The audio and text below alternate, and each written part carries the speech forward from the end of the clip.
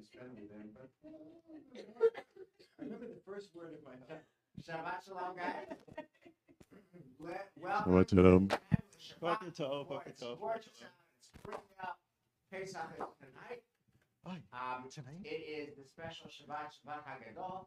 We're supposed to be thinking about the Haggadah, about Pesach theme, so we've got a great issue teed up for you. Let's first thank God for the gift of learning Torah together. Baruch atah Adonai Eloheinu melech haolam, אשר קידשנו במצוותיו וציוונו לעסוק בדברי תורה. וערבנה אדוני אלוהינו את דברי תורתך בפינו ובפי עמך בית ישראל, ונהיה אנחנו וצאצאינו וצאצאי עמך בית ישראל, כולנו יודעי שמך ויודעי תורתך לשמה. ברוך אתה אדוני המלמד תורה לעמו ישראל.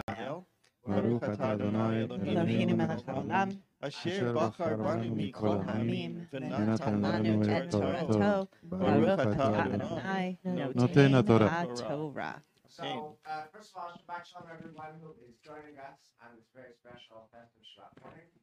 The issue that I wanted to tee up for all of us tonight for our Seder and for this Pesach has to do with the basic theme of Pesach, which is breaking out of our narrow categories, breaking out of our narrow straits. Mitzrayim is not just the land of Egypt. Mitzrayim is the place that limits us, circumscribes us, constrains us. And of course, we've all been living in that, called quarantine, called lockdown, called pandemic, for the past year. And so it's a national theme. Yay, we get to break out of our quarantine, out of our narrow straits. We get to break out of our Mitzrayim. Summer camps that were closed last year, they're opening up this year. Fenway Park, which had cardboard cutouts last year, has live fans this year. TD Garden for the Bruins and the Celtics canceled last March. Live fans coming up. Schools that have been all virtual or hybrid are increasingly going all in person as an option. And so you get the sense of things lightening, of some resumption to some kind of new normal. And just then, when we are on the verge of breaking out of our narrow places, we have this new thing of, hey, I kind of like my cave. Or at least I'm not so ready to leave my cave. I have some ambivalence about leaving my cave. I'm kind of afraid to re-enter. Have all this apprehension about being with people again. And the Talmud has just the story for us as we think about our cave and how our cave gives us security so that we're kind of seduced into liking our cave and kind of impeded of thinking about leaving our cave, but then there are costs to it. So here's the story. Here's what we've got. It's from the tractate Shabbat in the Talmud. There's no Beatles today, and there's no Billy Joel. This is from the tractate Shabbat, and it tells the story of Shimon Bar Yochai. So Shimon Bar Yochai is talking to two rabbis, Rabbi Jose of the Maxwell House Haggadah, and Judah ben Gerim, and they are talking about Rome, having a political conversation. And you know how it goes when you have political conversations, not only in our time, but then. And they're talking about, what do we think about Rome? And Yehuda ben Gerim had favorable things to say about Rome. And Rabbi Jose just kind of kept his own counsel, didn't say anything. But Shimon Bar Yochai said to Yehuda ben Gerim, who liked Rome, hey, whatever Rome is doing, they're not doing it for us. They're doing it for Rome. And they're doing it for their own purposes, and they're usually malevolent. And Yehuda ben Gerim ratted out Shimon Bar Yochai. He let the Roman government know that Shimon Bar Yochai is no fan, but is a critic of the Roman government, as a result of which a death sentence went out for Shimon Bar Yochai, and he had literally to run for his life.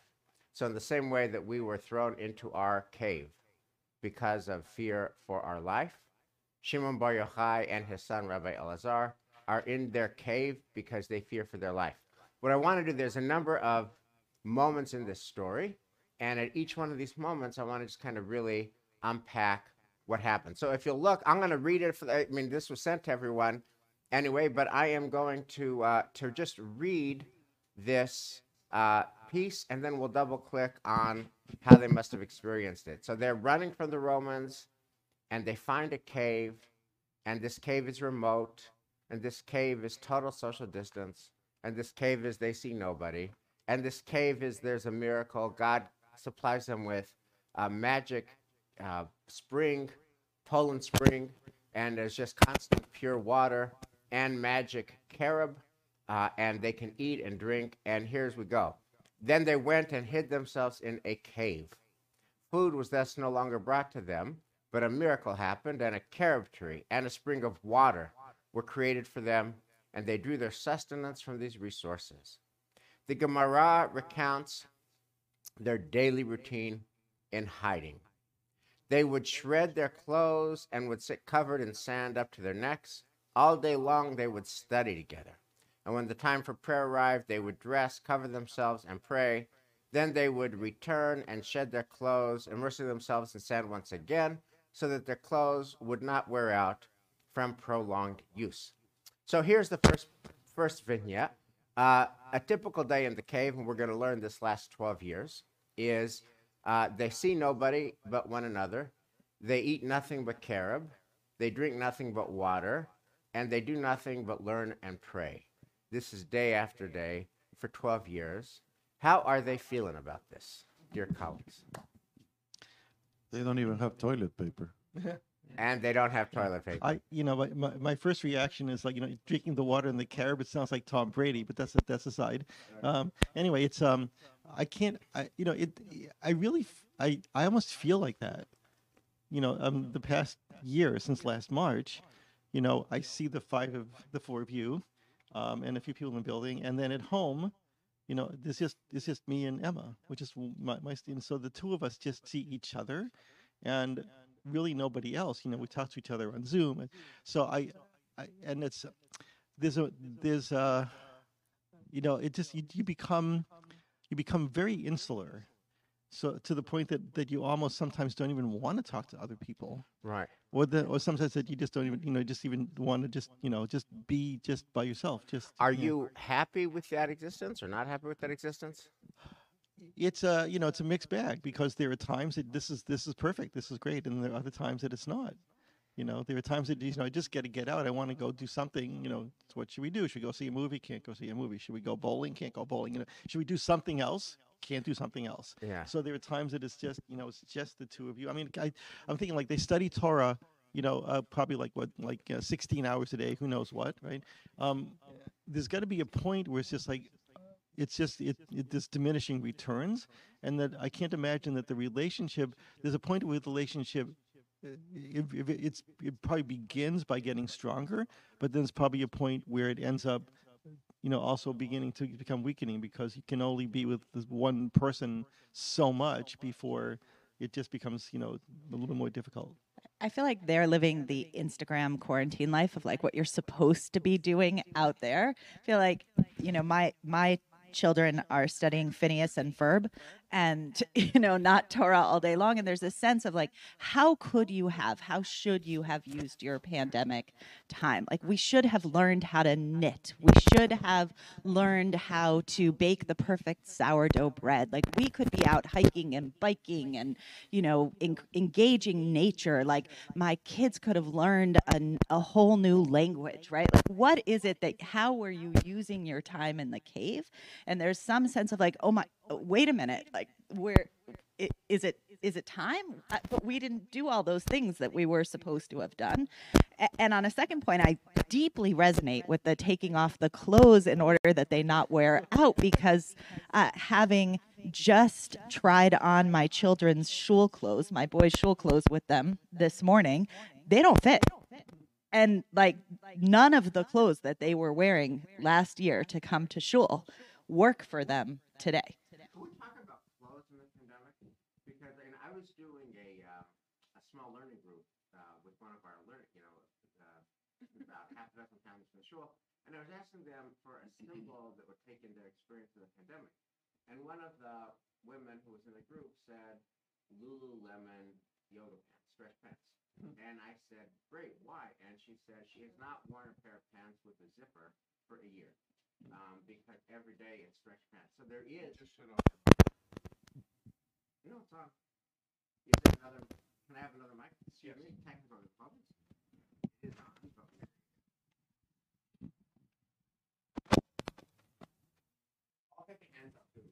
In the meantime, rabbis, can I ask you a question? They studied 12 years in a cave. They didn't have enough clothes to take, but they took enough books to study. I don't Always. think they have books, but no, There were no books in no, those days. they're downloading the Zohar from the Shema. They're not So, using books. do they are- find they have Sepharia there? It's not Sefaria. They're They literally- are Safaria. Yeah, they are Sefaria. They've memorized all of They Shema. have everything in They in have their everything heads. they need in their brains, and they are literally scanning the Right. heavens to download And wisdom for right. the future. Now, is there? So anyway, they're not worried about clothes, and they have their own version of Lululemon pants because they're not worrying about that, and they're just completely focused on what they love. They love prayer, they love God, they love one another, and they love learning Torah. How do you know that? So, well, that's because that's I'm what sure they're the doing. guy is this guy. You know, first of all, I have to say, you know, I have bar mitzvah students, and most commonly I ask them at some point, who are you working your bar mitzvah speech with? And they say, one of the rabbis. And I say, which rabbi? And they say, well, I don't know. How it's called? The man, the one with the two women. Which one? The one with the curly hair or the straight hair?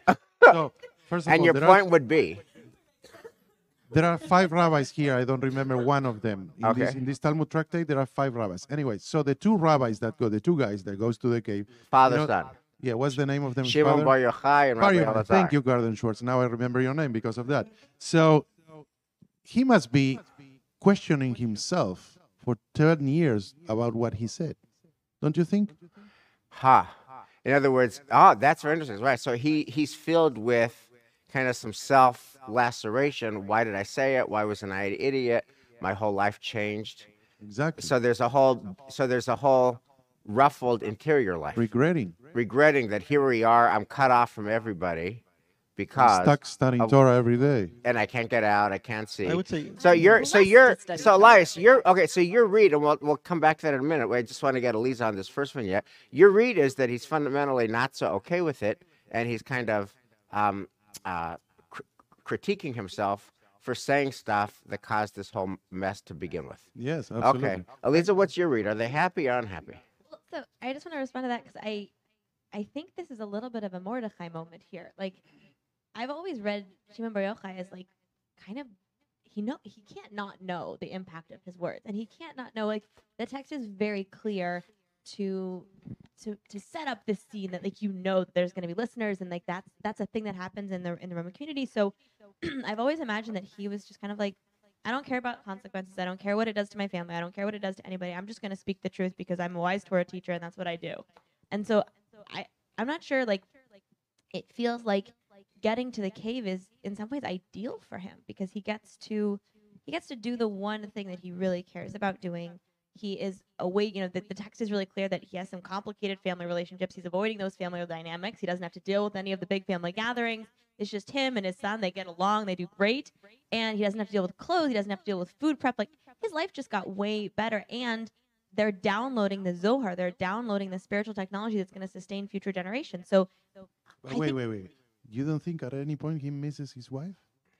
the text makes their relationship sound rather acrimonious. Like, the text makes her seem like she is annoying, cloying. Like, even though she saves their lives and feeds them in the Beit Midrash, like, it does not paint her in a very favorable Yeah, light. there's a whole misogyny riff that you can do from this story. You get it right Which- here. The yeah, minds yeah, of women there's are easily there's- swayed. There's a misogyny riff. It is also You just, said it. I didn't want to read that No, loud. I'm also You just know, noting. I'm just more to- concerned about the consequences at home. Right.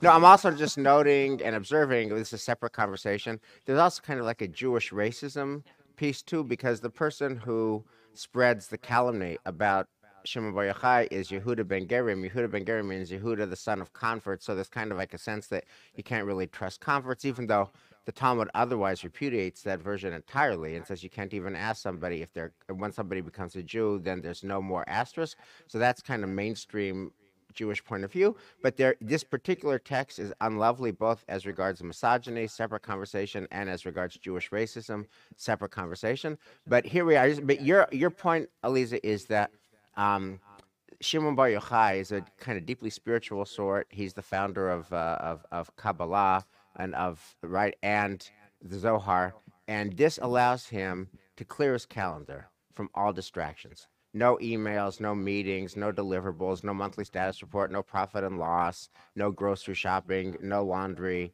no nothing. Just I get to study Torah and think. So for a person who is like a cat rabbi, so to speak, a person who's kind of reclusive, he's very happy. So pick Wait, up. I So just Elisa, wanna- will you wait, pick Speaking up for with? yourself, my friend. Yeah. So I just want to pick up to the next vignette. The Gemara continues. The Gemara continues. They dwelt secluded in the cave for 12 years. Then one day, Elijah the prophet came and stood at the mouth of the cave, and he proclaimed, "Who will inform the son of Yochai that the Caesar has died, and the decree has been annulled?" Rabbi Shimon ben Yochai and his son heard this, and they emerged from the cave. Okay. Now, the Talmud here, like the Torah that doesn't speak about interior life, like you don't know what Abraham is feeling on the way to the binding of Isaac. It just says Nafku. Shimon bar Yochai and his son emerged after 12 years. And so my question to you guys is, how do they feel? Because it's like our moment now, right? Like the pandemic's kind of sort of ending. You can kind of leave. You can start to think about reentry. How do they feel? Lord Dan Essen, how do they feel? This is the 12 years in the cave is a total failure. Because what's the purpose of studying Torah?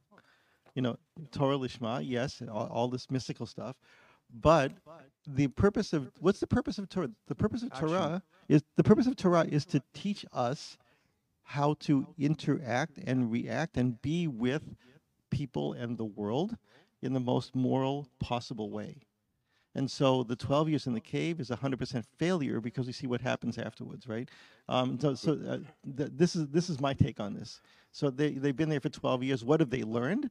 They've learned nothing. They haven't, because what he did was wrong at the beginning, and when he comes back out, he hasn't learned anything. Okay. Well, can I just jump on there? Because I think there's a distinction between hasn't learned anything and sort of which category of learning is he doing. And I agree with you, Amar Rabbi Akiva, right? What's the klal gadol in the Torah? It's, V'ahavta l'recha. You guys can all sing it. It's beautiful.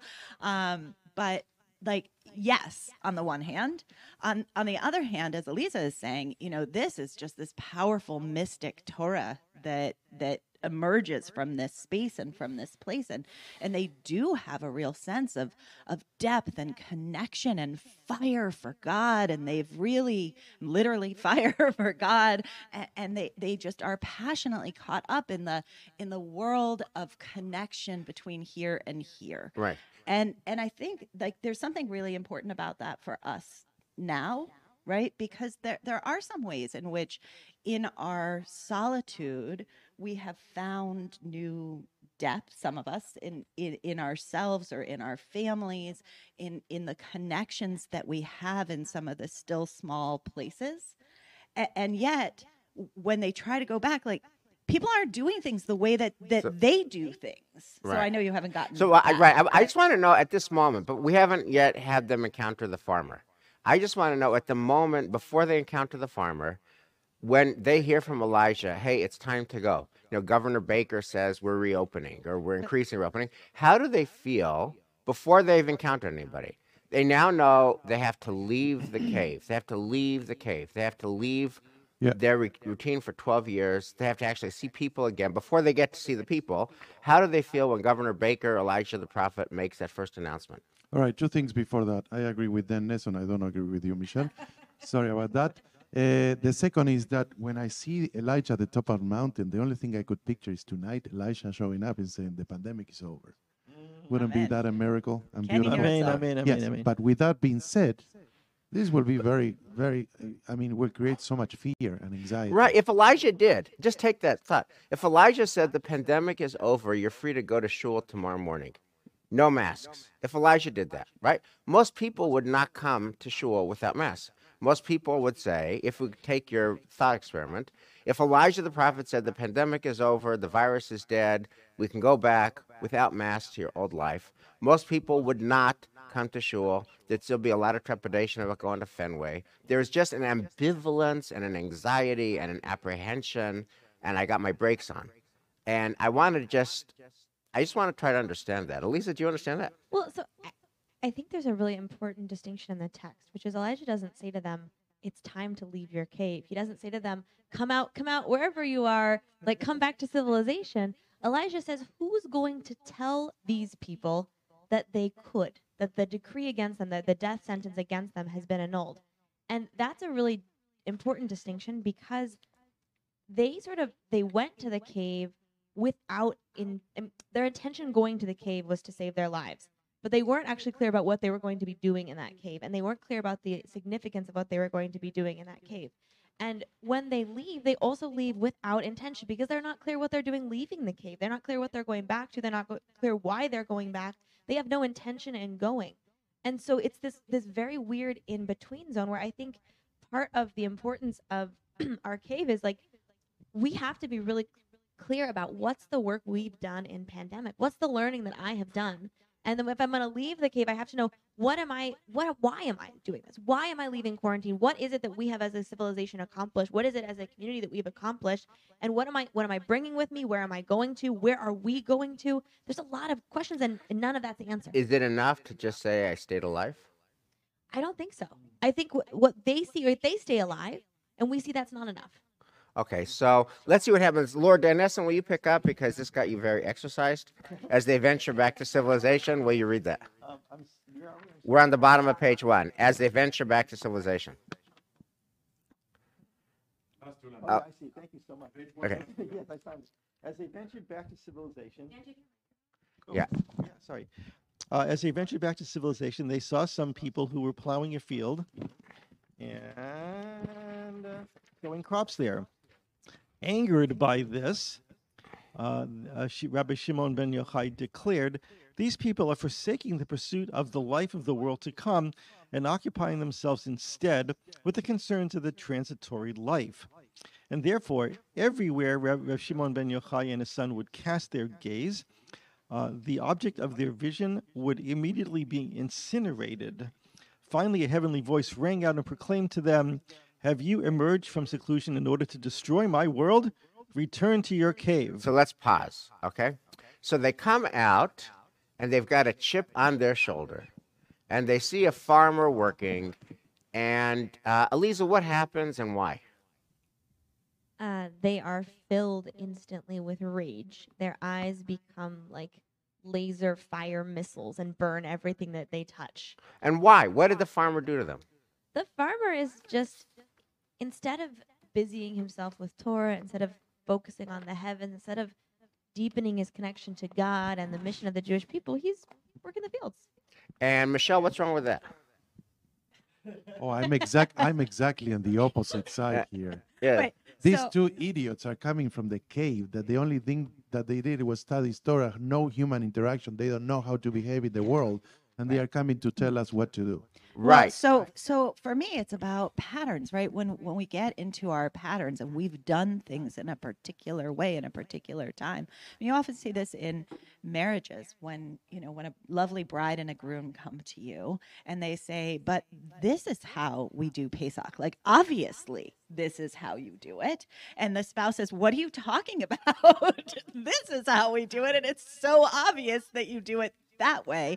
And there becomes conflict over all sorts of small little pieces of behavior that actually really bring fire into the Right. marriage, fire into the and I think in some ways, in retreating to our own lives here, to our own caves, we've all developed we've all solidified whatever family pattern it is that we have, thus making it really hard to think about external social interactions in quite the Right. same way, because obviously what we were doing was the right thing. Can I just try to make the case, not for Shimon ben Yochai and Rabbi Elazar? I'm not defending it, but I do want to explain it. And I was thinking about it just this morning on the walk to shul, okay? I think it's totally understandable. I get it 100%. I'm walking to shul on Ward Street, and I see a woman walking with a dog. And she eyes me suspiciously because I'm a human. And I eye her suspiciously because she's a human. And we kind of do this. no. No, let me just finish. We do this dance. Who's going to go this way? Who's going to go this way? And I don't want to see her, and she doesn't want to see me. And we go like this.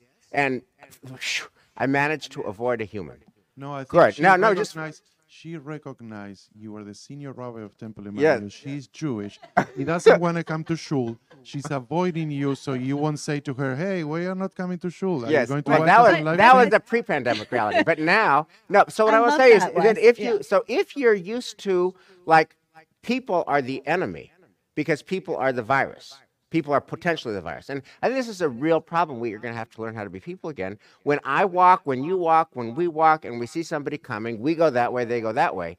And if that's what you've lived for 12 years, the only people that we see in our pod are each other and our immediate family. And beyond that, we don't see, right?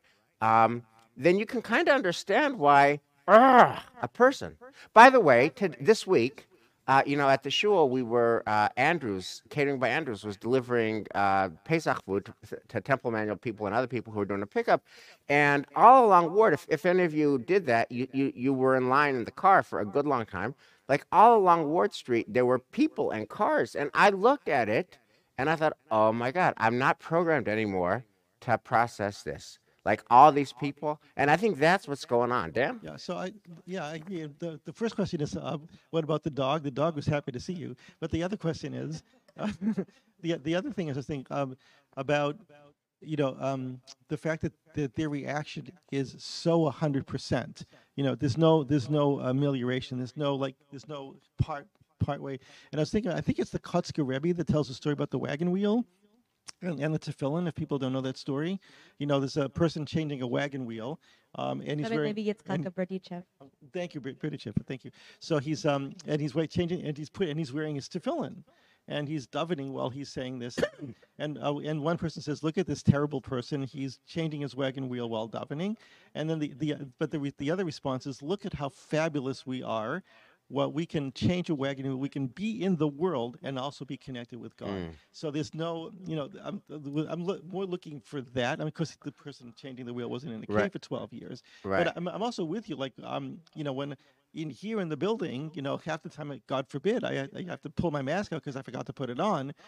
As soon as I go outside, I'm exactly the opposite. So there's a lot of ways in which I'm kind of with you in that feeling. Alive? So, I have to agree with you that regardless if you agree with these two guys or not, Rabbi Garden Shorts and Rabbi Berger.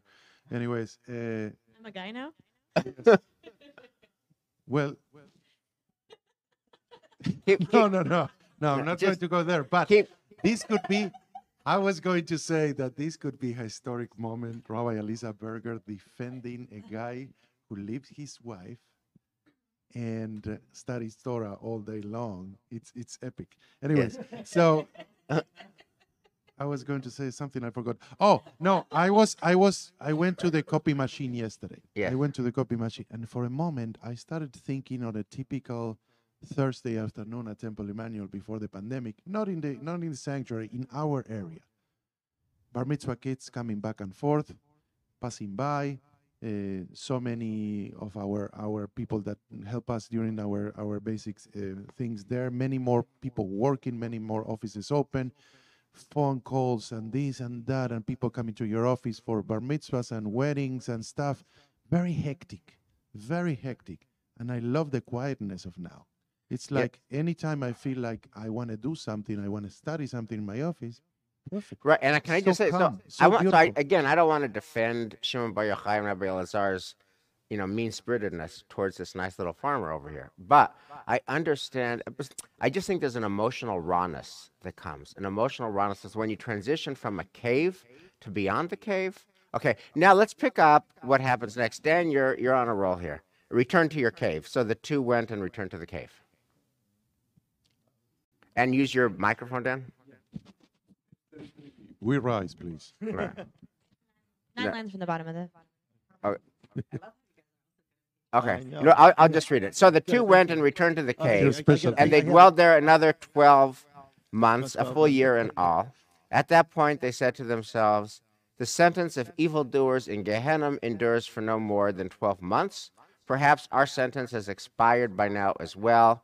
A heavenly voice rang out and proclaimed, emerge from your cave. So they go back, they flunk re-entry. They flunk re-entry They spend a baker dozen 13th year in the cave, and then they come out. Now, how are they feel like? What are they thinking about? How does the 13th year differ in character and kind from the first 12?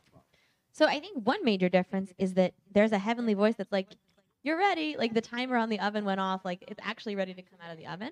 I think previously, like, it's like leaving the quarantine before everybody's been vaccinated, before everybody has herd immunity, like leaving our safety practices before we're actually safe. Now they're ready to go. They have brought together the divine scholarly work that they've done in the cave with an awareness of the world around them, and they are now internally driven to seek the world outside rather than being externally driven by this possibility that they could. Okay, so let's see what happens next. Elias, will you pick up? There's going to be some individuation between father and son in this next paragraph. The Gemara recounts their second return to civilization. You make fun of me not finding my place. They emerge from the cave and again encounter people seeking their livelihood through ordinary means. This time, though, Rabbi Eliezer Garden Schwartz would destroy something through his fear gaze. Fiery gaze. Thank you. Rabbi Shimon, his father, would kill it. Presently, my son, the world has enough total devotees of Torah study in you and me alone. Wow, they are so full of it themselves. We need not to hold others to our standard of devotion and diligence. So I just want a brief note here. The father and son have been like one for all these 12 years. And now the son still has got like this intensity and fiery anger. The father seems to be softening a bit. There's some individuation. What do you make of this? Well, clearly, I'm sorry. No, we don't know how old was the son when they left. We don't know. So perhaps he didn't experience much of living in community. Yeah, I was just going to say, I'm so intensely mindful of how much harder it is for the kids to come out of this than it is for us. Like, say more. For us, I mean, even 12 years in the life of somebody who is old is like he gets at some level that ultimately he's going to have to chill from his standards. It wasn't what his life really was about. The majority of his life, serving God in this intense way was really a privilege for him in this time. He freaked out a little. He was emotionally raw, as all are. But ultimately, in this extra year, he's able to find his way back to engaging, to living in a world, to dealing with an imperfect world. And I think for those who are younger, for whom what they're experiencing is a bigger portion of their lives. And by the way, what his father taught him, like this is not just Torah. This is his father's Torah. And he has internalized it, and he's carrying it around with you. And I'll just share, in a very raw way, that one of my son's friends had a birthday party outside at a playground about a week and a half ago. And I took him, it was like 25 minutes into Arlington. I mean, anyway, so it's one of those you can't get there from here kind of places. And we went and there we are, and we got to the playground, and there's, presents and kids, and there were a lot of kids. And my son said, no, I'm not going. And I managed to get him out of the car. And he simply could not engage with the people there. And by the way, we're back to that, the year, right? And the timer going off. I was in a position of the 12 year because in truth, the kids actually were a little too close to each other. Right. The kids actually, and we're not done with the pandemic. And there was a sense in which, like, can I really do what I would have done before the pandemic of like pushing him go play? Or is he holding on to something that's actually still true, which is I'm not yet comfortable sitting on that slide with you, back to back right there. Wow. And that's such a, very important insight, Michelle. When we think about, let's say, our preschool kids who have masks on all the time, or our younger kids, they can't remember a time without masks. Like they think masks are normal. Right? Our preschool kids know nothing but masks. Our younger kids know nothing but masks. They can't remember a time without masks are normal. So I think you're absolutely right that generationally, depending on how much tire you have in your tread before the pandemic. Yeah, in years to You- come in Purim, they are going to wear masks just for fun. Yeah. Okay, To Michelle, will you recount the old days. pick up the end of the story? So the father is softening. The Gemara continues as night began to fall. As night began to fall late Friday afternoon, Rabbi Shimon and his son saw a certain old man who was clutching 2 bundles of myrtles and was running home with them as twilight descended. They said to him, "These myrtle bundles, for what do you need them?" He answered them, "They are in honor of the Sabbath." Rabbi Shimon and his son questioned, "But could you not have sufficed with just 1 bundle?" He answered them, "One is for Zachor and one is for Shamor." Hearing this, Rabbi Shimon said to his son, "Look how cherished the mitzvot are to the Jewish people. Each nuance of the law they celebrate separately." And they were appeased. Oh my God. Such Okay, a what do we do? beautiful- What do we do with this So story? beautiful. What do we do with this? And what do we do with this? What do you think? Happy ending. So, well, in the sense, you have to relearn again how to dan l'kol adam l'kaf zachut, like how to judge others. When they come out of their cave, they're all about Torah. They're all about mitzvahs. They're all about God. They're all about this direct connection Right. up and being the best you can be. And when they get back out in the world, they see the worst in the people who are out there. And in this beautiful story, they find a way to merge because they stop and they ask a question. They actually have to linger long enough to try to understand the motivation behind what looks on the surface Right. to be a not Torah mitzvah move. Does anyone here find this story super scary and this resolution super unsettling? Totally. Yeah, I'm with you on that. Oh, I'm sorry. It's totally. Why are you? I find this just a super scary, super frightening, super unsettling resolution. Why do you find it something like that? It doesn't feel like a resolution. I mean, I love your Torah about them asking a question and feeling the answer and being present.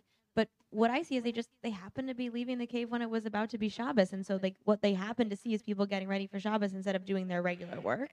And so it's coincidence. It's not an intentional change on their part. Right. And by the way, they're only at peace because this guy's both a farmer and a Jewish scholar who can, reap and sow 2 myrtles, whatever a myrtle is, and say Shemor v'Zachor because I know about the 2 revelations at Sinai. So for this narrow band of person who's farmer and scholar and Shemor and Zachor with the 2 myrtles, they're at peace. But the first guy was just a farmer. What's wrong with that? They Can I can't say- deal with difference. They Can I- can't deal with no. anybody who's not like them. Can I say find it something? super I need to unsettling. bring up something, please. Yes, please, Elias please, and and then then I Dan. get to your point. Please, I'm going to do it quickly. So the next paragraph that we don't read is fabulous. So when rabbis and cantors, we love each other all the time. There has been never any conflicts among any history among rabbis and cantors. So I'm sure rabbis love when cantors take one word and they go up and down 5 scales and come back and take forever. So this is what produced being the other way. So it says that the guy, before went into the cave, he could do 12 answers to one question. So for me to read it from the cantorial perspective, I would say, now he matured.